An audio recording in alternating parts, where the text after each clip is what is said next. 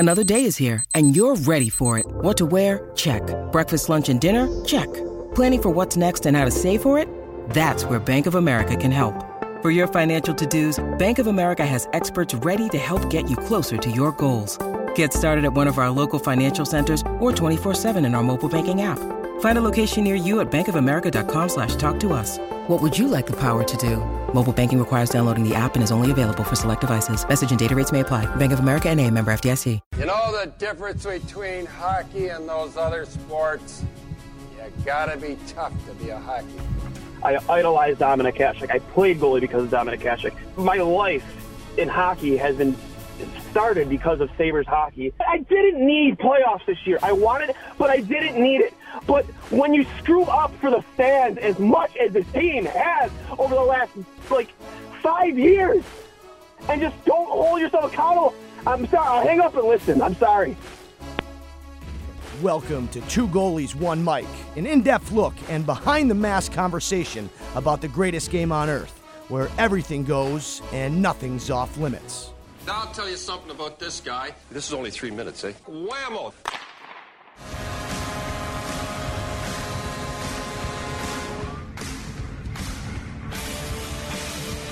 Welcome, everybody, to episode 94 of Two Goalies, One Mic. I am Dwayne. Without Cully today, he is on daughter duty, but I am joined by Ryan Jury, voice of the Guelph Storm up in the OHL. Ryan, thanks for hopping on with big news out of for Buffalo tonight, or today, sorry, after losing in the semifinal of the Frozen Four to get to the final, which we played tomorrow. Michigan losing 3-2 to Denver in overtime. It has just been initially broken by Kevin Weeks poolside, did his video poolside, and just now confirmed by Lance Lyasowski, beat writer for the Buffalo Sabres, that Owen Power is officially a Buffalo Sabre.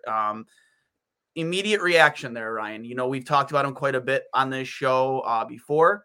What is your immediate reaction, and what could this do for Buffalo's blue line going forward? It's a big ad. I mean, plain and simple, this is a massive addition.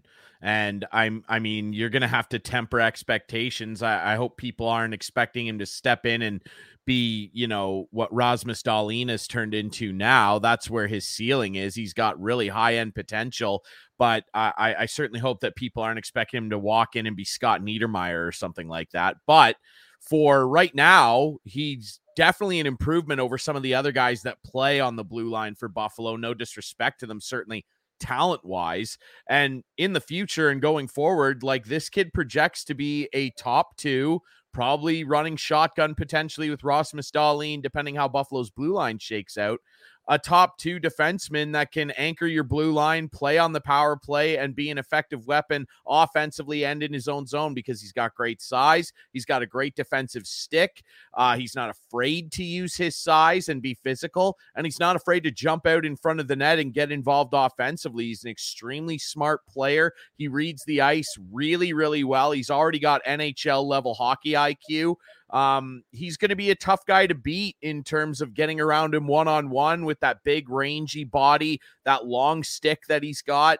He's going to add so much to the Sabres blue line, as you'd expect from a number one pick and a guy that has shown at every single level that he's basically better at his position than every other one of his peers in that level. He showed it in the USHL. He showed it in college hockey. He showed it at the World Juniors briefly. We'll see if he goes back this summer. I would imagine the Sabres will let him go in August to the tournament. It's something he's really passionate about, representing his country. He's shown at every level that he is head and shoulders the best defenseman in that age group. And he's going to be able to show it at the NHL level now. And it's exciting, and Buffalo fans should be excited. Yeah, I am through the roof thinking about the potential of, I don't know. And I know they both play the same side, so I don't think that you'll see Dahlin and Power together, or maybe they will experiment that. Maybe they'll see if one of them can play both sides. I mean, we'll see. I do know Kevin Adams has been a little outspoken about trying to find a D partner for an Owen Power. Ryan, sorry, he just had to step out there for a moment. I know he's got a work call to get on, but I'll pick up the slack for the time being. But he is he has been pretty outspoken about trying to find like a veteran defensive partner for Owen Power, and I think that's the right move 100%, because I believe Craig Rivet has talked about it multiple times. He was kind of like that bridge for the younger defenseman coming in, the veteran presence, the guy that could really give you some freedom to play your game. Like you mentioned, like Ryan mentioned, like we've seen him at Michigan really get involved offensively, and get involved defensively in front of the net, around the net, which you love to see, but you might not see that version of Owen Power right from the get-go in Buffalo. I mean, granted, they have been playing a lot more aggressively with their blue line, getting them involved in the play. But a kid like him, 6'6", 215 pounds, you might not expect him to play that style immediately right away. Either A, through Don Granado's preference, or B, maybe he's just a little hesitant to play that style. You're making the jump from college to the NHL. That is a massive, massive, massive jump for anybody, literally anybody. So it's going to be difficult to imagine that he plays that exact same style right from the jump, but it is exciting to think about that you're going to get that type of a dynamic out of a blue liner out, not named Rasmus Dahlin.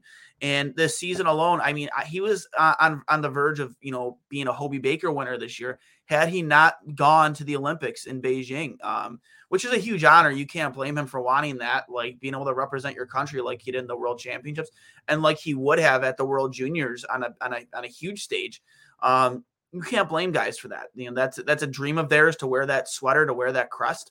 How can you be mad? I don't blame him at all. And yeah, maybe it did cost him the Hobey Baker. Same thing with Devin Levi. Maybe it did cost him the Hobey Baker. But, I don't blame either of them at all for taking that chance. I know they had the support of their teammates and the organization at Michigan. I'm sure Buffalo gave him the blessing too, like go out there and show what you can do in front of the world. But even with that, I believe he had 32 points in 33 games. I think it was like, insane numbers for a defenseman, a guy his size. And he really stood out this year, especially his skating ability, coupled with his size and his ability to use his size to his advantage.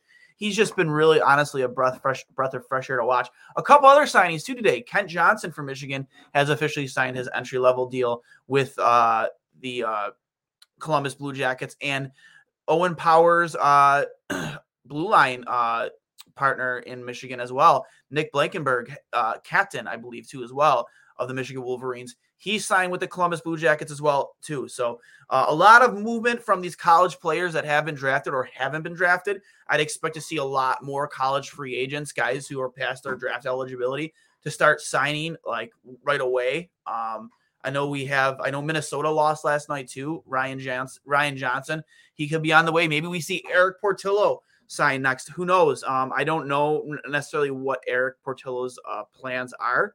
We will see. But Ryan Johnson, I believe he was the last or second last pick in 2019 in the first round by Buffalo. Played for Minnesota, had a decent year. Maybe a little bit left to be desired, at least to maybe many's expectations. But Ryan Johnson is a guy that maybe I would expect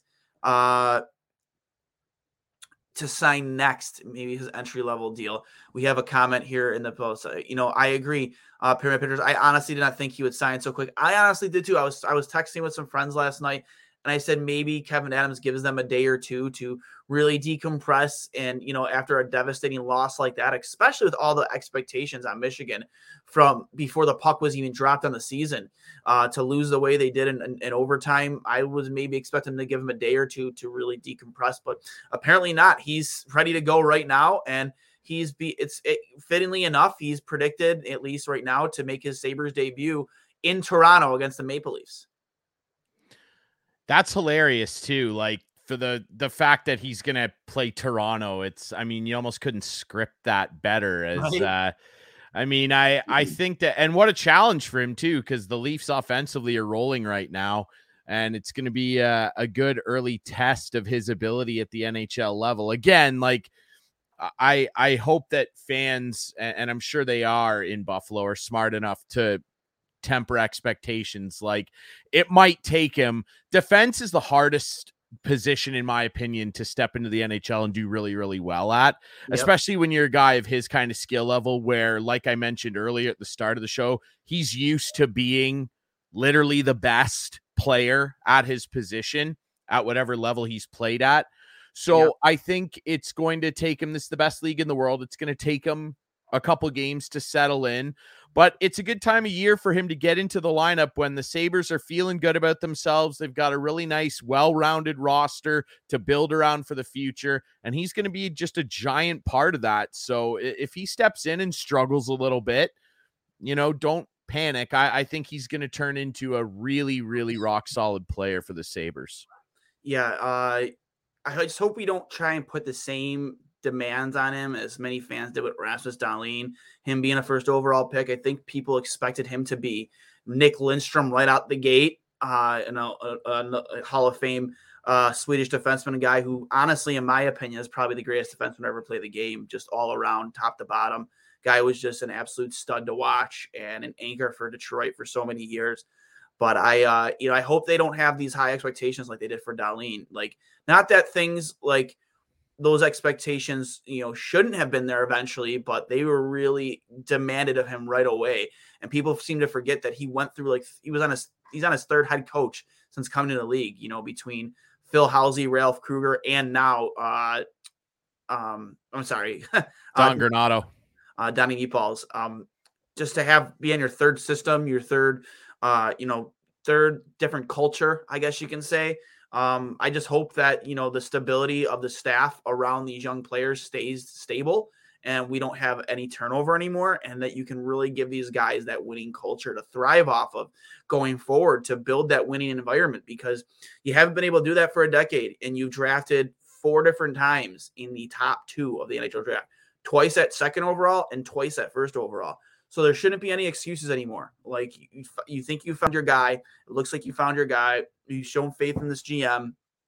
Now, full steam ahead, and let's just keep doing what we've been doing. And the Sabres have been very, very impressive since, March going into April.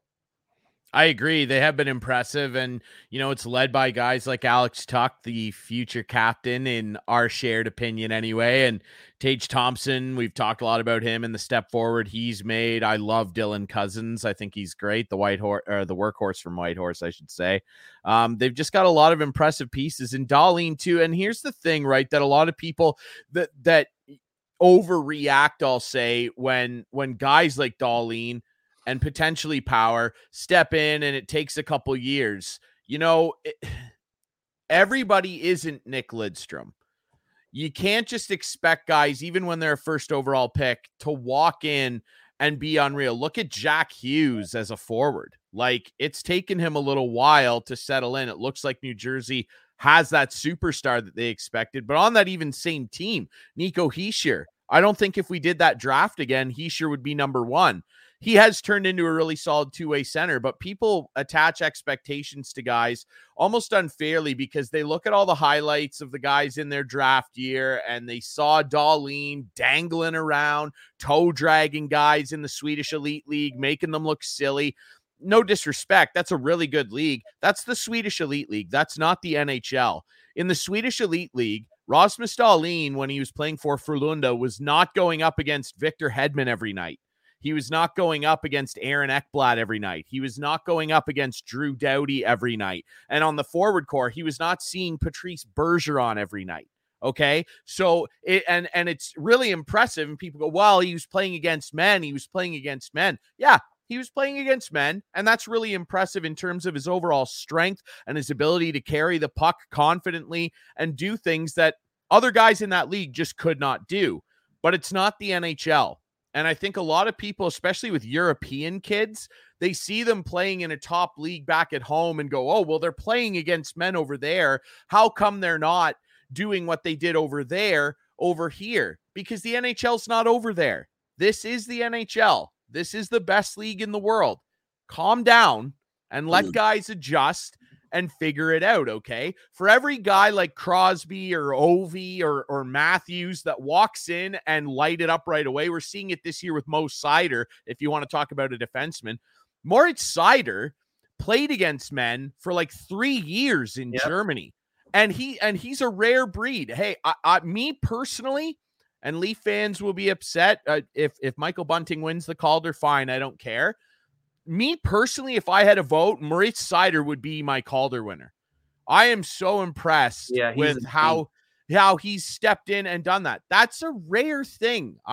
People need to realize that's rare for a guy like that to step in.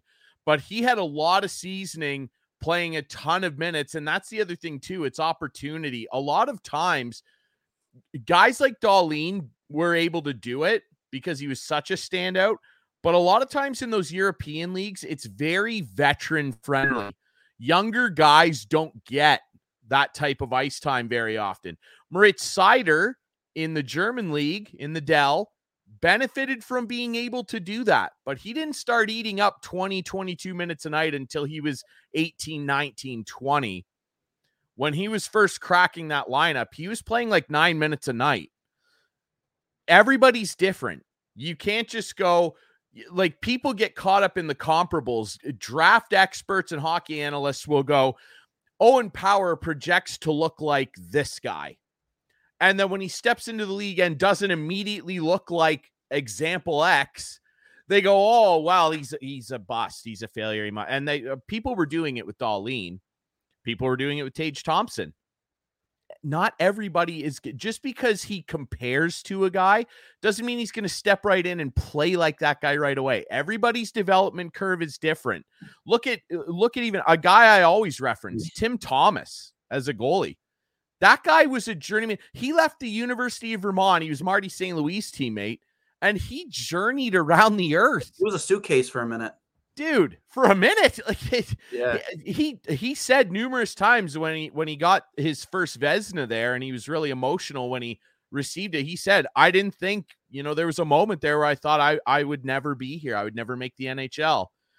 And he had a really nice season in Finland. The Bruins gave him a shot, and it turned out that at 32, he was ready to play in the NHL and put together a run of like 5 or 6 years that is hard to compare. That guy was 32 when he took over an NHL crease. Everybody's different. But Owen Power, he is going to be a really, really good piece. I'm not saying he turns into Scott Niedermayer or something, but I think that his ceiling is top pair, 25 minutes a night, shutting it down, and unleashing clappers on the power play. Agreed. And both players are just two different, like you said, two different styles of player. Like Rob says, Dahlin, we saw the highlights leading into his draft class. Like the guy just had silky hands, could really move the puck up and down the ice. Not saying Owen Power, again, they are just two different players. And, Owen Power's type of guy, he stands 6 foot, I think it's 6'6", I want to say, like 215 pounds. This kid is a mammoth. An absolute mammoth in the blue line. It's what you want in a franchise defenseman. Again, same thing with Ross Dahlin. He has the skill set that you want a franchise defenseman. But now to have both those guys on your blue line who play two different styles, who could bring two different dynamics to your game, to your team, that's extremely, extremely exciting. And like you said, not only is Owen Power not just like willing to just be, a stable blue liner for you, but as you mentioned to start the show, he's willing to go to the net, work in and around the net, use his body to his advantage. Like those are some things that are tough to teach at this age. And maybe those are things we didn't necessarily see as much of last year in his freshman year, but this sophomore year, he really took college hockey and even going back to the World Championships, took it all by storm. He said he made his presence known. He certainly did. I mean, you look at his freshman year and he had 16 points in 26 games, which as a freshman defenseman is extremely impressive. He cranked it up this year. I mean, he had 32 points in 32 games. I believe he was plus 26 or 27 for a powerhouse in Michigan. Yeah, and they'll be upset that they lost to Denver, the Pioneers. That's a great program. They've really turned that around the last decade, so give them some credit. But like he and I mentioned, his time in the USHL, he was dominant there as well. He was head and shoulders better than all of his peers. Certainly at his position, he might have even been the best player in that league when he was playing in the USHL. He is going to be a difference maker. Like, that's the best way I can put it. You know what? Honestly, too, he's a little taller than this guy, but the makeup of his game and the way he plays it, he does remind me a little bit of my guy, Johnny Carlson. He reminds me a little bit of a left-handed John Carlson. And if the Buffalo Sabres get a left-handed John Carlson, you're going to be pretty damn happy with that. Let me tell you. The only difference, you hope he stays healthy. You got to hope he stays healthy for sure. And he's a big kid and he's lanky right now. That's the thing with this guy. He's about 213, 215. He's got some more filling out today to do. When this guy starts getting like young man adult strength, when he starts hitting like 21, 22, and he's really like refined and grown into what his body's going to be as a pro, he's probably going to sit more at like 220, maybe 225. That's a 6'6" frame. Like, this guy's going to fill out. His quads are going to get bigger. He's going to be doing NHL elite level workouts. The Sabres training staff are going to take him under their wing and show him the ropes. He is going to be to have a guy that's that big, that rangy, and that smart with the puck already grow into his size. That's going to be a really, really intriguing weapon to have. I mean, listen, I know that right shot defenseman there, the flavor du jour, everybody wants to find a big right-handed defenseman. I don't really care what way he shoots. He is going to turn into a really unique player that any other team in the league would like to have. When you're that big, you can skate that well, and you can contribute offensively that well and make a good first pass and be responsible in your own zone and not get beat because you have a reach that not many other players in the NHL have. That's a unique weapon. That's a very unique weapon, and the Sabres are going to benefit from that. And I really feel that it's going to be a great benefit to him that Dahlin didn't have in terms of stability of the coaching staff. I don't think Donnie Meatballs is going anywhere. He has shown that he can connect with young players. He did it at the U.S. National Team Development Program. Look at all the guys that have, gone into the NHL that played in that program that credit him with being a great coach. And look what he's doing now in Buffalo. I think he is the guy. He identifies with that city. The fans love him. And he identifies with his players and is utilizing their best assets on a nightly basis and putting guys in a position to succeed. Rasmus Dahlin has never played better hockey at the NHL level than he has under Donnie Meatballs. And Owen Power is going to benefit from that. Yeah, I can't agree with you more. I remember watching a few Michigan games this year where, I mean, you really thought Owen was kind of beat out, especially, coming up the wall. And the guy just turns it on like that and uses his stick at his reach to his advantage and really boxes people out from getting to the net. It was really just as a not just a hockey man, but a Sabres fan, watching him be able to play that type of a style of hockey, but then pick the puck up and rush it up the ice with ease. It's just so exciting, Ryan. Like, it's just, again, I'm not expecting the world of this kid right now. I'm just not. I think it's unfair to expect him to go in and play 25 minutes a night and be, what we expected Dahlin to be right away. But to see some of the plays he's made, not just at the college level, but the international level, even in the short stint that, I know Canada left a lot to be desired, obviously not medaling in the Olympics, but still he played very, very well with men. He played very, very well in the World Championships with men. And you didn't get a huge sample size from him at the international level before all this. And then he steps in, you're not really sure what to expect from him. And he's the best player on the ice for Canada, like without a doubt. He absolutely was. I'll be right back. All right. Ryan stepping out again. Unfortunately, obviously, with it being a Friday afternoon, I know Ryan works from home. He has a lot to do. We do have a couple comments here. So obviously he won't be able to play tonight. Is there any word when he will play? Per Lance Lyasowski, I think the expectation will be probably at Toronto on Tuesday, which is pretty exciting because it really adds to the dynamic of the Buffalo-Toronto rivalry that's slowly been really taking form again. Another from kind of forgetting. So obviously Power won't be able to play tonight. Is there any word? Oh, same question. Sorry. As I stated before, The expectation will be Tuesday. I do know that Kevin Adams is expected to address the media at 4:00, just under a half an hour here. So I would expect that we'll get our answers right then and there. For me personally, in a perfect world, I want it to be Toronto because I hate the Maple Leafs, and to really put more eyes on that game and really damper another potential any movement for the Maple Leafs in the standings. I'm all for it. I'm so for ruining their parade. Super excited to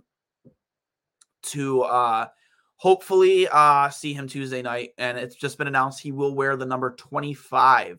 Former guys to wear 25, Mike Greer, Grigorenko. I want to say maybe Václav Varada wore 25 as well. I'm not sure.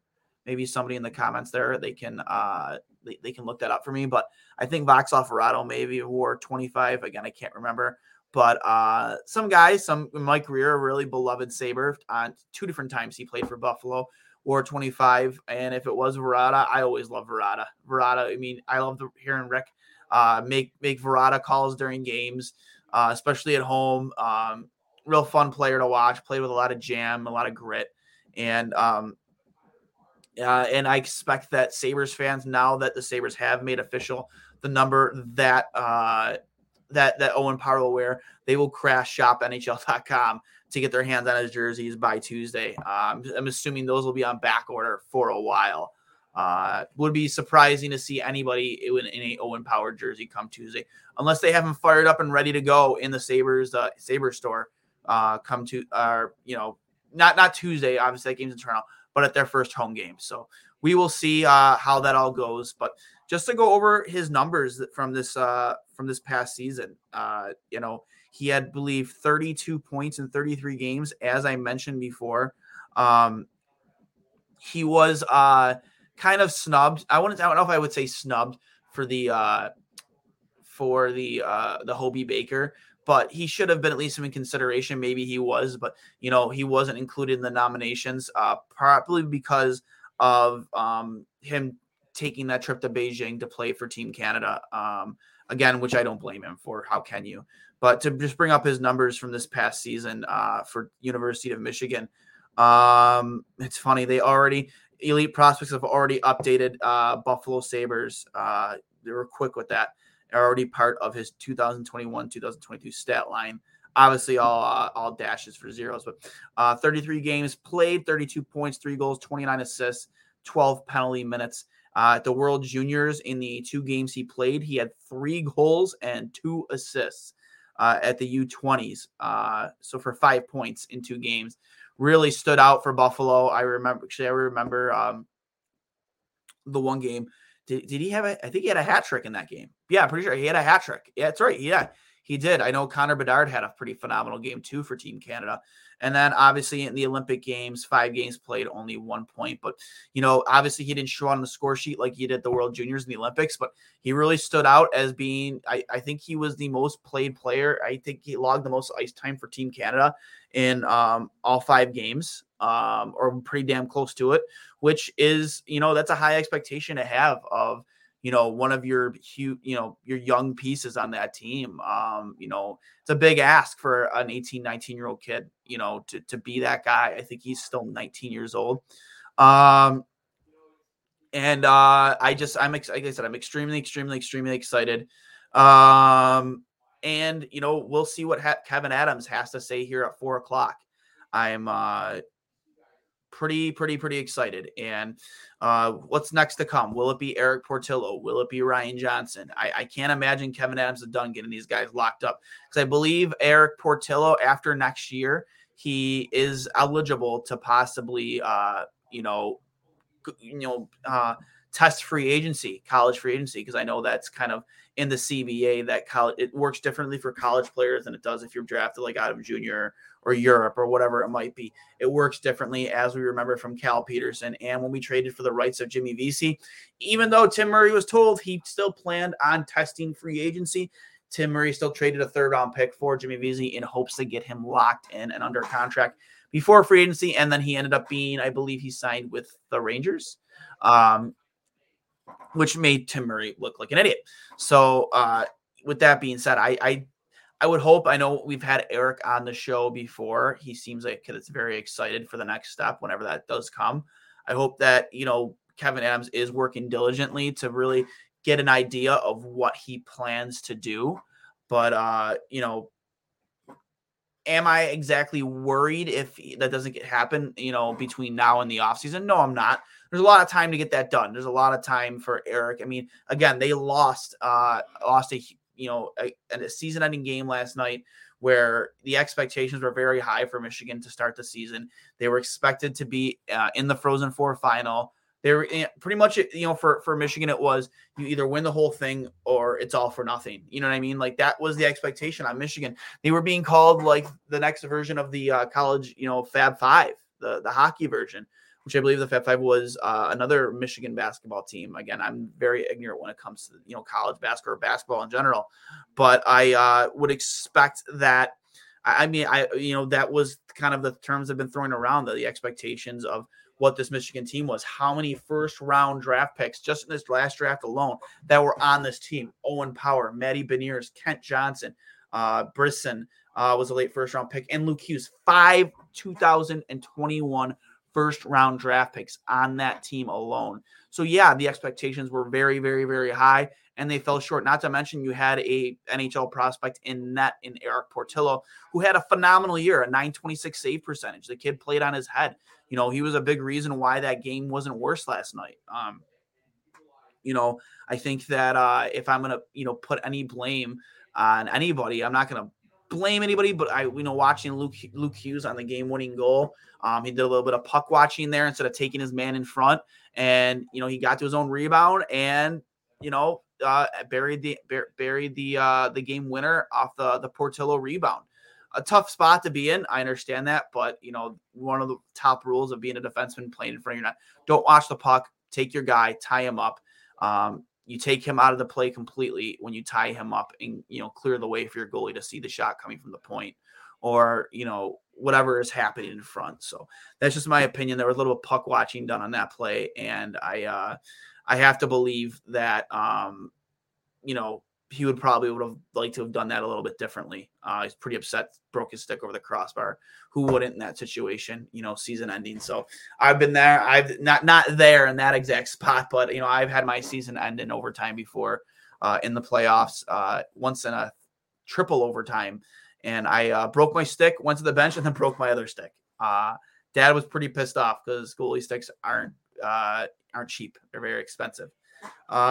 Not like today, though. Not like today. They're kind of outrageous. Just take a quick look at the Sabres schedule from here going forward. I believe they have the Florida Panthers today. Let me take a look. I believe the Panthers are on the schedule today. And we're back. Ryan has joined us again after another briefing. But I was just talking about, the expectation of what's to come next. I believe the Sabres have the Panthers tonight.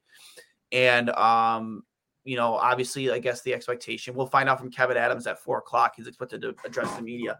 When Owen will make his debut, he is expected to wear number 25. That has been released by the Sabres. That is the number he has chosen. Number 25, he wore 22 in college.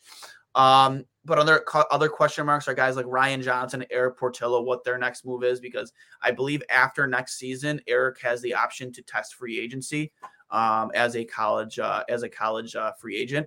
Ryan Johnson, a 2019 pick, he might also be in the same boat. But I'm wonder, what Kevin's mindset is. I hope I'm assuming he's being diligent on having those conversations with those players and their agents to try and get them locked in. One less thing to worry about, especially after a huge move, yes, but an expected move with Owen to get those guys locked in and try and secure the future, at least in net for Buffalo for time to come. Because I'm pretty positive that after next season, Devin Levi does plan on signing with Buffalo. Per my conversation with him on the podcast and just conversations in private. Yeah, and that wouldn't be surprising, right? And they need, Buffalo, the thing with them the reason they've taken so long to accrue talent and be good again is because they've drafted so poorly over the last decade plus. You know that more than anybody, Dwayne. They just have. And I'm interested to see how long they can keep this up because they've got some good quality guys available to them in their system. But we all know that the Pegulas basically gutted their scouting staff. The Sabres essentially have nobody scouting Europe, which is wild to me because the guy that's probably got the highest talent ceiling on their team in Rasmus Dahlin is Swedish. It makes absolutely no sense. You look back in history and you wonder why the Detroit Red Wings were so good for so long. It's because of a guy named Hakan Andersson, one of the greatest, if not the greatest European scout in NHL history. You want to know how they found Datsuk in the 7th round or the 6th round was Datsuk? That guy. You want to know how they found Zetterberg in the 7th round? That guy. Yep. Filppula, Hudler, Franzen, all these big guys that came through Detroit and kept them competitive for 25 straight years of playoffs. It's that guy. You have to scout. And more than anything in the salary cap era, you have to scout even better now. You need consistent young guys that go through their entry-level contracts and are ready to at some point step in and contribute to your NHL roster. Because when you pay the big superstars, guess what? The lower end of your roster has got to be filled out with guys that are young, cheap, and ready to play. So I'm interested to see if Buffalo can, kind of keep this going. They've done well in scouting here. I wonder how much it will hurt them unless they plan on, now that they've got this shiny new Bills stadium, if they plan on re-adding some scouts. I would highly suggest they do. But right now, Devin Levi. I know some of that money is being delegated to Buffalo, the Sabres. I hope so. I really hope so. And they need it. Well, yeah, they do, because this is a positive. This is the first time in a long time where the Sabres have started to look like they're actually turning toward a positive direction off the highway of misery here. Like the exit lane to competitiveness looks like it's actually in front of the headlights here. And you've got to make sure that you're scouting and drafting well. I mean, hey, look up the QEW up into Canada there and take a look at their big rivals, the Maple Leafs. Look how long it took them to get better. They did not draft well for ages. You could almost argue the Leafs still don't really draft that well. They've got the high-end first-round guys, but you look down and, I mean, who's really stepping in and contribute? Pierre Engvall, I mean, good for him. Yep. It's one of those things, but the Leafs are starting to turn that around, and the Sabres are doing it too, but you've got to be able to sustain that. You have to invest in scouting. I don't care what sport we're talking about. Look what the Bills have done. Geez, the Buffalo Bills are excellent at it, and they're excellent at using the money that they have available to them to fill out that roster. But you have to consistently do that. And Devin Levi, he's a guy that they're going to add to the system. I think he will sign and will be a contributor in the future. And goaltending, it's great to have depth there. Will Ukko-Pekka Luukkonen turn into an NHLer? I don't know. Will Devin Levi turn into an NHLer? I don't know. But it's great to have a bunch of cards in the deck to eventually, hopefully, hit on one. You can never have too many goalies in your system. Look at the number of goalies Washington's cranked out over the years. They're a goalie factory. Neuwirth, Varlamov, Holtby, Vanacek and Samsonov now. Like they just crank goalies out of there. It's unbelievable. The Rangers, same thing. It's a key position and a key thing to be able to scout well and supplement your roster with young guys, and you can never have too many goalies in the system. And Levi and Luukkonen are both what I would describe as probably B+ prospects. One of them might turn into a really good NHL goalie for you. Yeah. And you wouldn't have that opportunity if you didn't have both of them scouted and as part of your system. And they need to consistently keep doing that, or this positive rise that we're seeing out of the Sabres will fade. Yeah, in the system right now, according to EliteProspects.com, the goalies that are in the system right now: Devin Levi, Eric Portillo, Aaron Dell, Michael Hauser, UPL, Ukko-Pekka Luukkonen, and then Malcolm Subban, who was acquired for future considerations. Out of those guys, I mean, I think that the eyes are mostly on if they do get signed, if and when they do get signed, are definitely gonna be Eric Portillo and Devin Levi. Like I said, there's still a lot left to be desired with Ukko-Pekka Luukkonen. Yeah. He's, right now he's sporting in 27 games, a 351 save percentage, or 351 goals against in the AHL and an 894 save percentage. Now, when he came with the Buffalo, he did play very well and had much better numbers in the sample size that we got. But you look at Eric Portillo, 42 games played in the NCAA, 214 save percentage and 926 save percentage. Devin Levi, 32 games played, 154 goals against and a 952 save percentage. And honestly, I think, him not being nominated for the Hobey Baker was just criminal. But I think possibly him leaving for the Olympics, just much like Owen Power, probably did hurt his Hobey Baker chances. Yeah, I agree. I definitely agree with that. But I mean, at the same time, it's still positive for the Sabres in terms of their overall future outlook. I agree with your assessment there about the Hobey Baker, but, I just really, really hope that they're able to rely, and I more mean, Don Granato and the general management there. I really hope that they're able to rely on this ownership group to, in the very least, invest properly in making sure that the future pipeline of this team is consistently solid and plentiful. You can never have too many prospects. If you have too many prospects that turn out to be good, guess what? You can package them up and improve your immediate roster. Exactly. Like there's no doubt, there's never ever been anyone ever in any sport that went, geez, you know what, guys? It sucks that we have too many good prospects. What a bummer. Like that's never happened ever. You turn those assets into something that can help your team immediately now, or you let those guys battle it out and go, who's the best? Who wants a spot on the big club? Competition is not a bad thing. And when you have a lack of it in terms of having a bunch of C or D level prospects that anybody could find in their backyard, that's really not going to help you take the next step forward. And I don't need to tell that to Buffalo fans. Look at the last decade you guys have been through. Now it seems to be turning into a positive. Let's hope that the Pegulas, because again, Terry said he'd drill another oil well. Well, drill one and invest in the scouting staff and make sure that this upward trajectory continues and doesn't explode halfway through the sky. I definitely agree. And, one of the things that mentions how many games will Owen Power play if he does make his debut on Tuesday, because you have to think they're not going to want to burn a year off his entry level. I think the rule is still 8 games, right? It's 9 games, and I don't know how many games Buffalo has left. What do they have, 11 or 12 games left? Yep, I believe so. Off the top of my head. It depends how he plays. I mean, if he plays extremely well off the hop, are you going to take him out of the lineup? Because yeah, again, there's a bigger discussion about this in the world of baseball with the whole service time manipulation. And I understand to a degree, and it's not nearly as egregious in hockey, but if he steps in and his first 4 or 5 games, he's really, really good, like really solid, not making tons of mistakes, can still look like a rookie, but he doesn't look like he's out of place. What kind of message would Donnie Meatballs be sending and the management staff if he reaches game 8 or 9, still playing really well? Maybe he's a plus player. He's plus 3 or 4 or something, not making a ton of defensive mistakes. I mean, what kind of message does it send to him and the other young guys to go, you know what? We want to be cheap here and save $950,000 a year from now. We got to take you out of the lineup.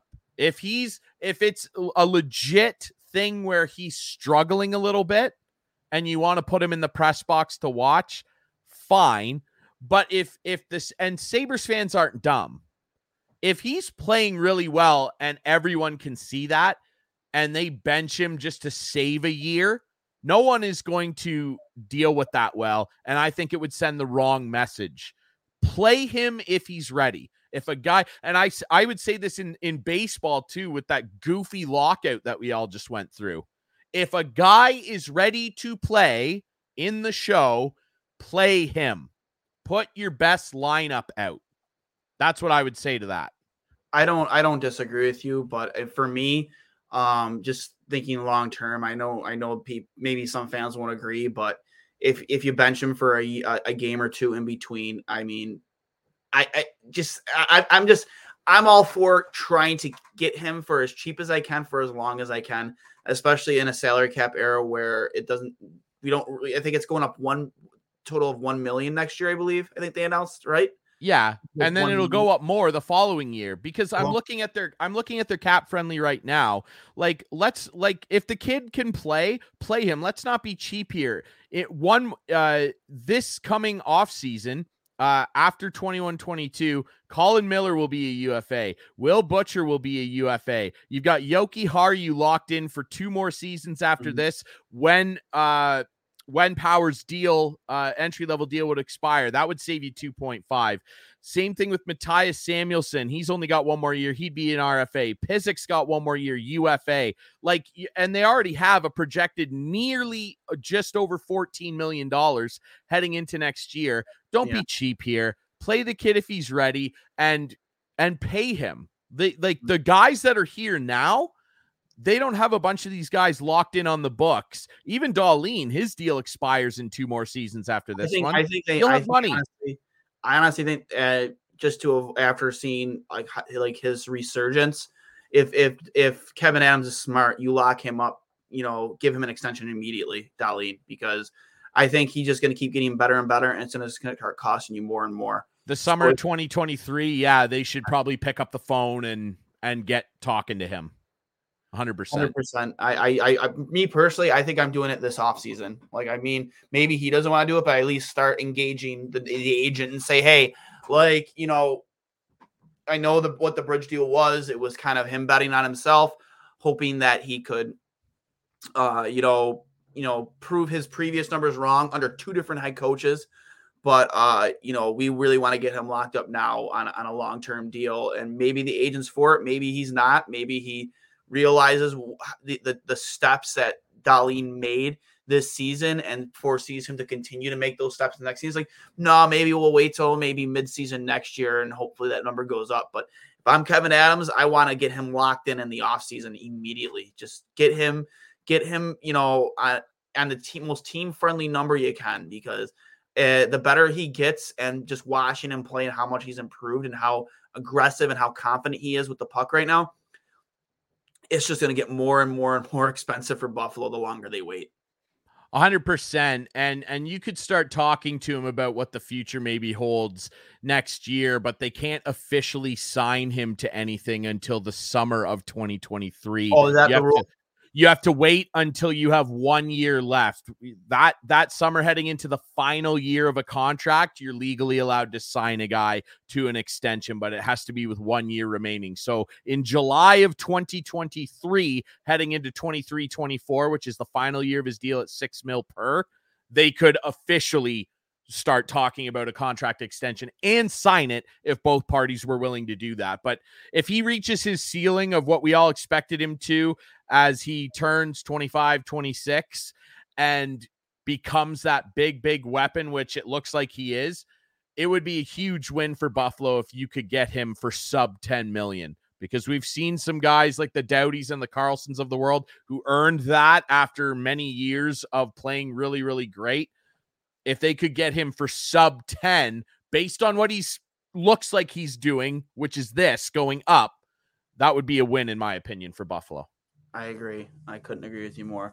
We're about 5 minutes away from Kevin Adams addressing the media, so we won't keep people on for too much longer. Ryan, I know you got to get ready to go because you got a game in Guelph tonight for the OHL. No worries. No worries. How long of a drive is it?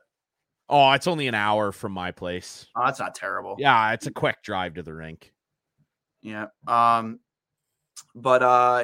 just, I'm excited. Today's a big day. I can't wait to hear what Kevin Adams has to say to the media, what we'll hear, when he'll debut. I got a lot of people seem to think it'll be on Tuesday against the Leafs, which in a perfect world, I hope that is when it is. I hope that's an RJ game. I hope that's one of the games we get Rick Jeanneret, the absolute legend of calling. And personally, it should be. It should be. I hope even if it isn't, they make arrangements to make it an RJ game, because it should be. Like that Rick Jeanneret should be calling Owen Power's first game as a Buffalo Sabre, without a doubt. I agree. And can I just say on that note, like the thing they did for RJ the other night was so awesome. Like, Oh, it's great. He is Buffalo. When you think of Buffalo sports and broadcasting, you hear his voice. Like I don't know if like people know this. I mean, yeah, like I'm a Caps fan. I love Joe Beninati and all those guys. When I was a kid, like Rick Jenneret was one of the guys, maybe the main guy that like really inspired me to get into play-by-play. And I definitely like have, because I listened to so much of him as a kid, especially when cousin Chris was playing for the team too, like it just added extra incentive to watch. Listening to him for so long, I definitely adopted more of that like excitable play-by-play style. Yeah. Like the goal calls that and the highlight calls just on saves, Miller time, Dominic Hasek, we're not worthy. I did it last night. I was calling a junior C game last night on the radio and I busted out the we're not worthy. Like he has so many iconic calls. And I mean, of course, my favorite being when Chris scored that big OT winner. I think it was against the Rangers that year. Who else? Chris Drury in overtime. It's the best, dude. Like I get my hair stands up like thinking about that, and like I was in tears watching the ceremony. Like it was emotional. Like that guy is a hero of mine, and to see him honored that way was really, really special. Agreed. Again. Just wrapping up here. It's 3:57. I know Kevin Adams plans to go live here very shortly. Owen Power, officially a Buffalo Sabre, signed his 3-year entry-level contract. Not even 24 hours after, losing in the semifinal to Denver for the Frozen Four, which was a huge disappointment because I think it would have went a long way for Ryan Johnson, who also Ryan Johnson and Aaron Huglen both losing for Minnesota as well last night, which was unexpected. I thought they would take it to the state. I thought for sure they would pull that one out and end up being very lopsided. And having four guys go down on the same night, very disappointing as a Sabres fan, because I thought in terms of development, playing in those high pressure situations would have really, really helped their development, Ryan. For sure, but the flip side of the coin is to turn it into a silver lining for you is maybe now they see the positive strides being made in Buffalo and they all go, boy, I would love to make that team and be part of a turnaround and never experience crap like this again. That's the flip side. Very true. Do you know much about Aaron Huglen? I think we may have spoken about him before. I haven't been able to watch a ton of his games. I don't know a ton about him as a prospect, to be honest with you. But I mean, I know he's got a lot of ability and that they're pretty high on him and they would like to get him involved in the system. And I think that, based on some things I read about him, that they think he could probably be an AHLer next year. Best case scenario. So it's just, again, like I said, with the prospect rant I went on, you just can't have too many of them. No, like get them all involved, see what you have, and have guys that are hungry to crack that Sabres lineup. Yep. And some of the players that they do have in their system right now, Oliver Nadeau with the Shawinigan Cataracts. Yep. Plays right center and right wing. You have Tyler Kozak with the Portland Winterhawks and WHL. He's a good player. Josh Bloom with Saginaw. Good player. And then JJ Paterka is in Rochester. Alexander Kisakov with the MHK Dynamo and the MHL. Also played for the Dynamo and the KHL. And then obviously you have Jack Quinn, who has really lit the AHL on fire this season. Yeah, he's pretty good. Very good. That's where I think he makes Victor Olofsson a guy that you maybe falls out of your top six next year, because I think Jack Quinn does everything Victor Olofsson does. Maybe he doesn't have as dangerous of a shot, but, he is a guy that, can be dangerous from that same spot and has probably a better 200-foot game than Victor Olofsson. 50 points in 35 games for the Rochester Americans. Arttu Ruotsalainen, who I believe committed to going back to Europe recently. Ethan Prow, not really much there. I know he had 41 points in 60 games. actually that's pretty solid season for the defenseman in Rochester. Actually, I thought he had some NHL games under his belt this year. He may have even scored for Buffalo. Ethan Prow. Yeah, he is 29 years old. Yeah, he's been a bit of a suitcase. But other notable names too, though, that are in the system, Brett Murray, Ryan Johnson, recent draft pick, Isaac Rosen, over in the I believe he plays in the SHL, over in Europe. And then, guys like Paltapov, and then you obviously already have Peyton Krebs here in the NHL, who's been a huge surprise.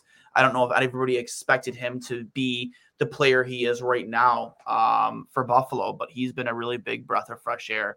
And then again, Aaron Huglin, who had 16 points in 37 games as a freshman for the University of Minnesota. And then Matthias Samuelsson is a mainstay now in Buffalo. Huge surprise. I think a lot of people have been very, very, very excited about the way he's been able to play. A huge stay-at-home defenseman, a guy who could play top 4 minutes. Extremely excited to see him play and him to continue to develop. Just like I said, those are just a few names that are in the system right now when you talk about prospects. Yeah, and Samuelsson, you're right. He has been really impressive. Kind of a guy that I think caught people off guard and came out of nowhere, but just meat and potatoes, no nonsense. Like he reminds me a little bit of Anton Strawman, just and a little meaner than Strawman, but just no nonsense. Separate a man from the puck, lean on a guy in the corner, take the puck away, and get it out quickly. And he's really effective at it. Like he looks like he's carving himself out a pretty permanent spot in an NHL lineup, and probably could be in Buffalo for a really long time if he continues to play like that.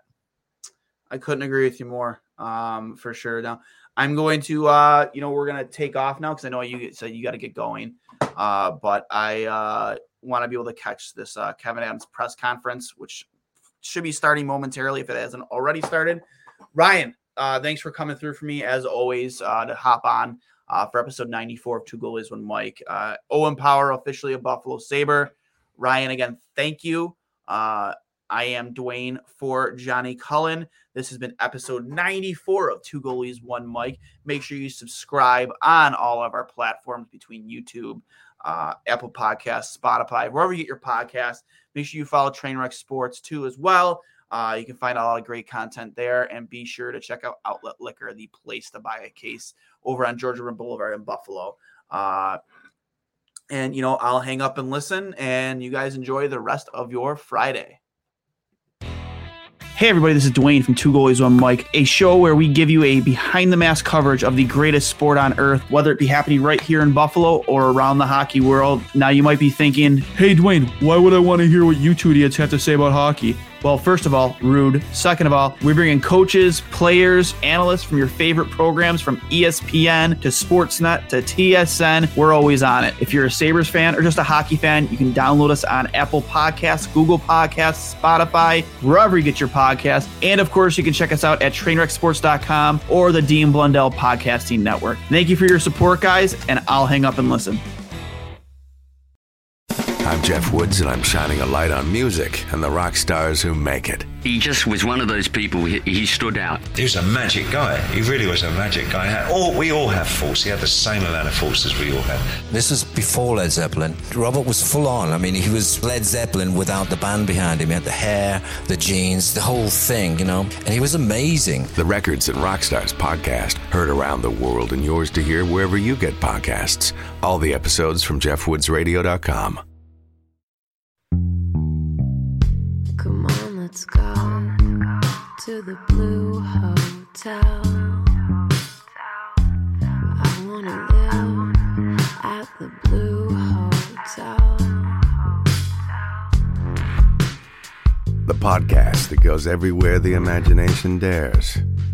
It's for the open-minded, the pleasure seeker. It's Jeff Woods with the new podcast about relationships and sexuality, theme-based with special guests, the Blue Hotel Hotline, and every episode climaxes with an adult bedtime story.